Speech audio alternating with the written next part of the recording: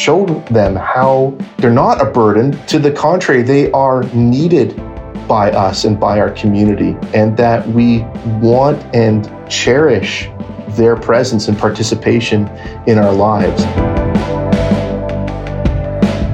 This is Culture at a Crossroads with David Mann. With me in conversation, a repeat guest from the Christian Legal Fellowship of Canada. We have the Executive Director and General Counsel, Derek Ross. Thanks for being here. Thanks so much for having me, David. Coming back a second time, and you are well-versed in the law, but we are going back to the same, barking up the same old tree here in a little bit of a way with MAID. And in particular, I want to talk to you about the delay in the expansion of MAID to include people who have a mental illness. So this came to us early 2023. Were you surprised at all by that? Well, in terms of the expansion of MAID, and again, to be clear, what the government is proposed here is to allow medical assistance in dying for patients whose sole underlying condition is a mental disorder. So in the past, mental illness itself was not a barrier to someone accessing medical assistance in dying if they were otherwise eligible, if they had a grievous and irremediable medical condition.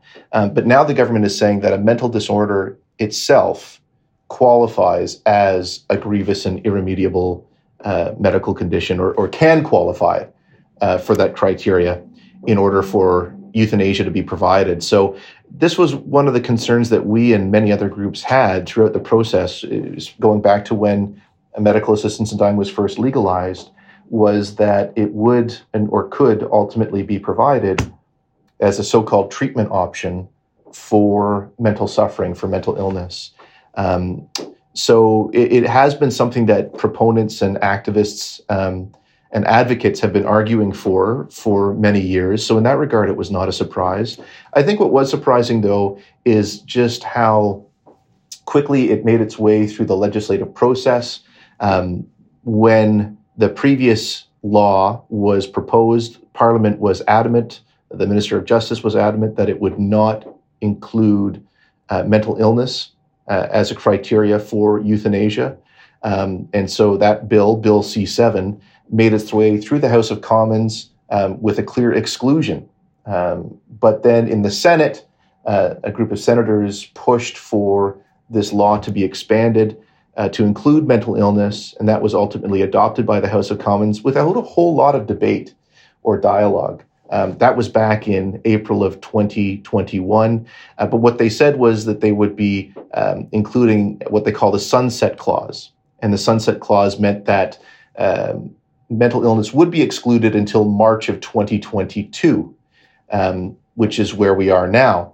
But in the meantime, public awareness grew, public concern grew, and in last December, the Justice Minister announced that more time would be appropriate, and so they delayed the implementation of euthanasia for mental disorders for another year until March of 2023. So that's where we are right now. Well, it's a good overview. So, and just broadly speaking, MAID came into effect in Canada in 2016? That's right. And initially, it was limited to patients whose death was reasonably foreseeable. That was the language that was used. So it was presented as an end-of-life option for patients who were already dying or who were already near death. And the idea was that MAID initially was presented as hastening an already foreseeable death. That was the first version, we'll call it, of assisted death in Canada. But there was pushback on that. A number of advocates felt that that was still too narrow and that people who were not already dying should also be eligible for assisted death. And so there was a court case at the Quebec Superior Court called Truchon, and there the trial judge agreed that for reasons put forward by the plaintiffs, that MAID should be accessible to them, even though they were not dying. And the federal government surprisingly did not appeal that decision. So it basically accepted the decision of a single judge of the trial court in Quebec and agreed to expand the law for the entire country so that now it was not limiting euthanasia only for people whose death was reasonably foreseeable, but people at any stage of life, so long as they otherwise met the criteria. And one of the concerns was, well, now if we're going to provide death, basically offer death to patients as a solution for their suffering, we can't differentiate between people whose conditions are physical and patients or individuals whose conditions are considered mental illnesses or mental disorders. And so that is where now we have this law that's being put forward to say that whether it's an underlying physical condition or an underlying mental condition, individuals should be able to access assisted death. So for listeners who aren't familiar with the work that you do, I'm just curious as to how this process of where we are now with this year being backed up, what it says to you as an organization, because like you said, it went through all these closed doors pretty quickly, but it was the public backlash that has really held this thing up. Well, I think in terms, yes, of the recent delay, and the government has made it clear, by the way, that it is just a delay for MAID for mental illness. They don't seem to be interested in placing a hold on this any further than one more year. But I think it has been the result of a lot of Canadians becoming more aware, first of all, of what assisted death is and what it's become and becoming in Canada. But also more and more people growing deeply concerned with how this is unfolding. We've seen stories, too many stories, being reported about individuals who are resorting to MAID because they feel they have no other option to escape poverty or homelessness or social suffering, about individuals who have been offered MAID proactively, even when they weren't seeking it. And reports from the federal government itself have confirmed that hundreds of Canadians who died by MAID so far needed disability supports or palliative care, but couldn't access them. So we have this regime that's been implemented, but there are more and more concerns that are growing. And I think it underscores the need for everyone to be aware of assisted death. I think a lot of people view MAID or perceive MAID as being this limited, exceptional procedure that is provided at the end of life to someone who is already dying, just to hasten that already imminent death. But in reality, over 10,000 Canadians died by MAID in 2021 alone. And for many of them, the reasons that they reported seeking MAID were not necessarily because of physical pain, but because of other forms of suffering. The report showed, for example, that more than half, almost 60% of those 10,000 people sought MAID in part because they perceived that they had lost their dignity. Almost 1 in 3 of those 10,000 people reported that they sought death because they perceived that they were a burden on their caregivers or their loved ones. Hundreds also reported emotional distress or anxiety or fear or existential suffering as the nature of the suffering that contributed to their decision. And almost 1,800 people listed isolation or loneliness. So these are the factors that are contributing to requests to die in Canada. And this is before we've even expanded it for mental illness. So already we're seeing, I think, that assisted death is becoming something very different in kind from what it was initially proposed to be. One human rights expert described it as a massive shift, that MAID was initially presented as a means to escape suffering in death, and now it is being presented as a means to escape suffering in life. And I think that's a really powerful characterization of where we are right now. So there's a year, that's the timeline, and the outlook still seems what you would consider to be grim, that the expansion will happen, but they need to uncover more research is what the reason for the delay is. What research will they be able to warrant this with to be able to make the public appeased with going forward? Well, I think that's a really good question, David. And I think the answer is really in the question itself, which is that a year is not adequate time to address the many issues and the many concerns that have been raised. So maybe I can just speak to some of those concerns that have been raised about MAID for mental disorders. The first is this concern about, when we offer MAID for a mental disorder, there's a concern about how that can possibly be reconciled with suicide prevention as a public policy goal. So the Canadian Association for Suicide Prevention, they issued a very powerful statement last year. And they said, when considering MAID in the context of someone who is not dying as a result of their condition, such as a mental disorder alone, we are talking about suicide. By the very definition of suicide, which is the act of killing oneself, if the condition from which they are suffering is not killing them, then the act of providing medical assistance in dying is doctor-assisted suicide. So there's this concern that now, how do we hold suicide prevention in one hand and suicide assistance in the other, and which do we offer to whom? So the law is kind of sending this, it is sending a contradictory message. On the one hand, we're saying we want to prevent suicide. We are saying that all lives are important and worth living, and there's hope, and we want to support you, and no situation is so bad that you can't find light and purpose and meaning in life unless your suffering is connected to an illness or disability. Disability-related suffering is the only type of suffering in Canada that qualifies you for suicide assistance, a state-sponsored death. And so that is why so many disability organizations and human rights experts and us at Christian Legal Fellowship are deeply concerned because we're singling out suffering associated with a disability as different in kind from everything else and as not meriting the exceptionless protection of the law.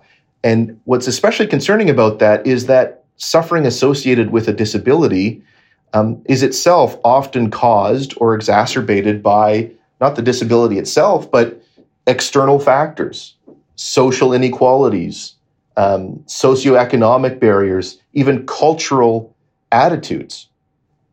And so that raises this really profound ethical question of, is it ever appropriate to end someone's life in response to suffering caused by societal deficiencies and barriers and systemic problems?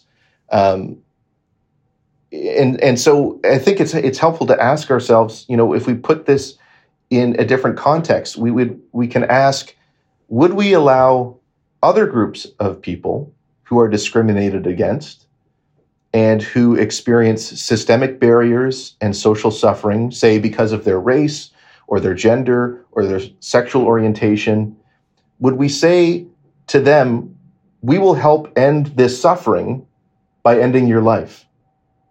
Would we say the isolation or the distress, the anxiety, the perception that you don't possess dignity, all of which are caused by societal and social attitudes, would we say, though, that qualifies you for a state-sponsored death? And of course not. We would say and do say that is a travesty. And we will devote all of our resources to end this suffering, not by ending your life, but by bringing an end or trying to bring an end to the systemic deficiencies and inequalities that are causing your suffering. But we don't say that for persons with disabilities. And that, I think, is why this law is inherently discriminatory.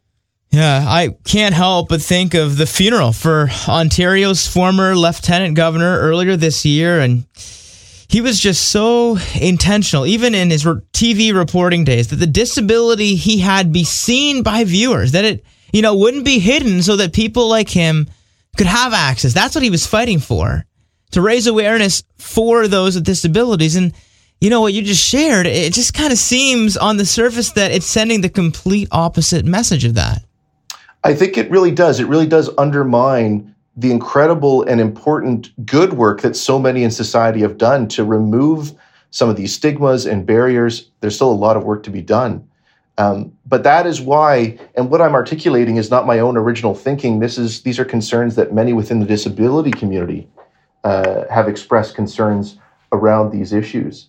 But yes, our former Lieutenant Governor David Onley was deeply concerned about this very issue, and in fact signed on to a letter that a group of advocates and Christian Legal Fellowship sent to our leaders expressing concern about the messaging that this law sends.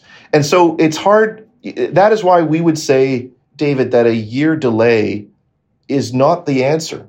That this is a policy that should not just be delayed, but retracted entirely.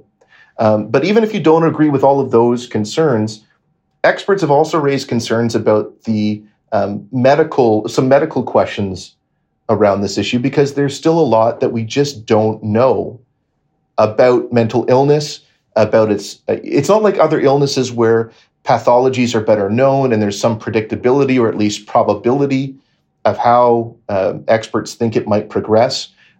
There's not certainty in the medical community about whether a particular case of a mental illness is remediable or not.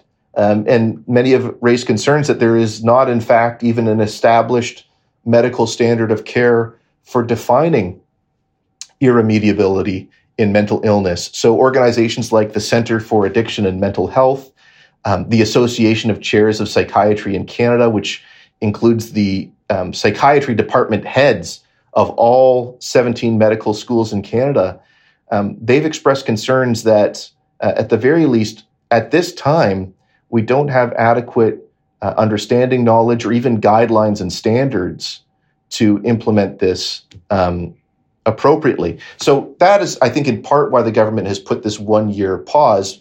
But again, I think putting a cap on the delay, saying we're going ahead with this regardless in 1 year, it's really putting the cart before the horse. It feels like the die has been cast, and it seems to reflect a lack of openness to what the research might reveal, first of all. And second of all, that they're putting a shelf life on the amount of time to develop this. It's hard to think of another area of policy where we would say, yes, we need more research, we need more guidelines, but we're putting a hard cap on the time you have to do it. And ultimately, we've already determined what we're going to do anyway and when we're going to do it. And we've entrenched that into our law. Instead, I think we should be saying, unless and until the evidence demonstrably determines otherwise, we should not be moving ahead in experimenting with a policy like this one. Mm-hmm. Derek, if this goes through as it's proposed to next year, what would that say about the role that someone like a counselor or a psychiatrist has? If this option is suddenly on the table, are we now undermining what psychiatrists can do to help people if there's a greater help of just ending their life? Well, I think that's a very serious concern. I think it does blur the line, as we discussed earlier, between suicide prevention and suicide assistance. I mean, how do you offer both to the same patient? And as you say, how do you reconcile this with the underpinning ethos of many psychiatrists, which is, and others that offer support to those struggling with mental disorders, which is to always offer hope to a patient, to say, we want to help you rediscover the meaning and purpose and value that is inherent in your life. Some have questioned, how does a psychiatrist do that now? How do you encourage life-affirming treatment when one of the treatment options you are now expected to offer, or that your profession at least is expected to offer, is death? And I think that does raise a lot of serious questions about not just an individual patient's case, but about what is our priority and what are the philosophies and principles that we're committed to as a society through our publicly funded healthcare system. Derek, in the time we have left, as you've been going through this with a fine-tooth comb, how has this challenged and confronted your perspective on life and the conviction to fight for it? That's a great question. I think one thing that I've tried to be open to is recognizing, first of all, that this is a very complex issue. And obviously, I've shared my perspective. Others have very strongly held views from a very different perspective on this issue. And so one thing I have tried to do is, even where I disagree with some of the ideas and arguments, is to try to reach across that space of disagreement and try to have a better understanding of where others are coming from. I mean, this is a complex issue, and anyone who's listening who has had a loved one suffer with a mental disorder or any difficult medical condition, obviously everyone is wanting to help that person and to try to end their suffering. And the question, though, is what is the appropriate solution to that suffering? What solutions do we offer as a society, as things that we present as a public good that's publicly funded, that we're promoting as a choice-worthy treatment option? And so those are all things I think that we have to bear in mind. I think, though, what this has also underscored is that there is a lot of suffering in our world. There always has been. There is a need for hope. And as you look at some of those statistics that I cited earlier, those really heartbreaking statistics of people who want to die because they feel they're a burden on others, or because they feel they have lost their dignity, or because they're lonely and isolated, I think that shows that there's so much work that we need to do as a country, and for those that are listening who are members of the Christian community, that we need to do as a church to support those who are struggling, so that they don't need to view death as a so-called solution, that they can realize and that we can help show them how they're not a burden. To the contrary, they are needed by us and by our community, and that we want and cherish their presence and participation in our lives. And so I think we can talk a lot about the law and public policy, and those are really important places for us to be engaged. And I would encourage people who are listening to be engaged and to express their concerns to their representatives. But we also recognize that there's so much work we need to do just in our communities and the people around our neighbors, in supporting them and showing them how much we love them and how much we need them in our world and in our lives. It's a hopeful note that we'll have to end on for this conversation. Really appreciate your expertise. We've been in conversation with Derek Ross from the Christian Legal Fellowship. And if you want to read up on this and get better familiarized, they got a great resourceful website over at christianlegalfellowship.org. Derek, thanks again for joining me on the show. Thanks so much for having me, David, and thanks so much for your engagement on this important issue.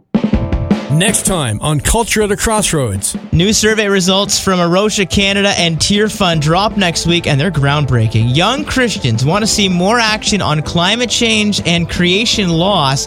So don't miss my conversation with Tier Fund's Matthew Schroeder as we dig into the results, the priority of climate among young Christians, the role they want to see of creation care in sharing the gospel, and why the church is so low as an influence to them on this topic. So when it comes to the reality that Christians need to care for creation, I don't actually think that many are opposed to that reality. All right, I think you've really hit the issue on the head, that there's a fear of drifting away maybe too far from the gospel. I think there's also fears around government overreach and things to do in politics. Thanks for listening today. A reminder that you can access any of our episodes when you head to the Culture at a Crossroads podcast. We do invite you back next week as we once again explore the intersection of faith and culture in Canada, helping to better equip you in following Jesus.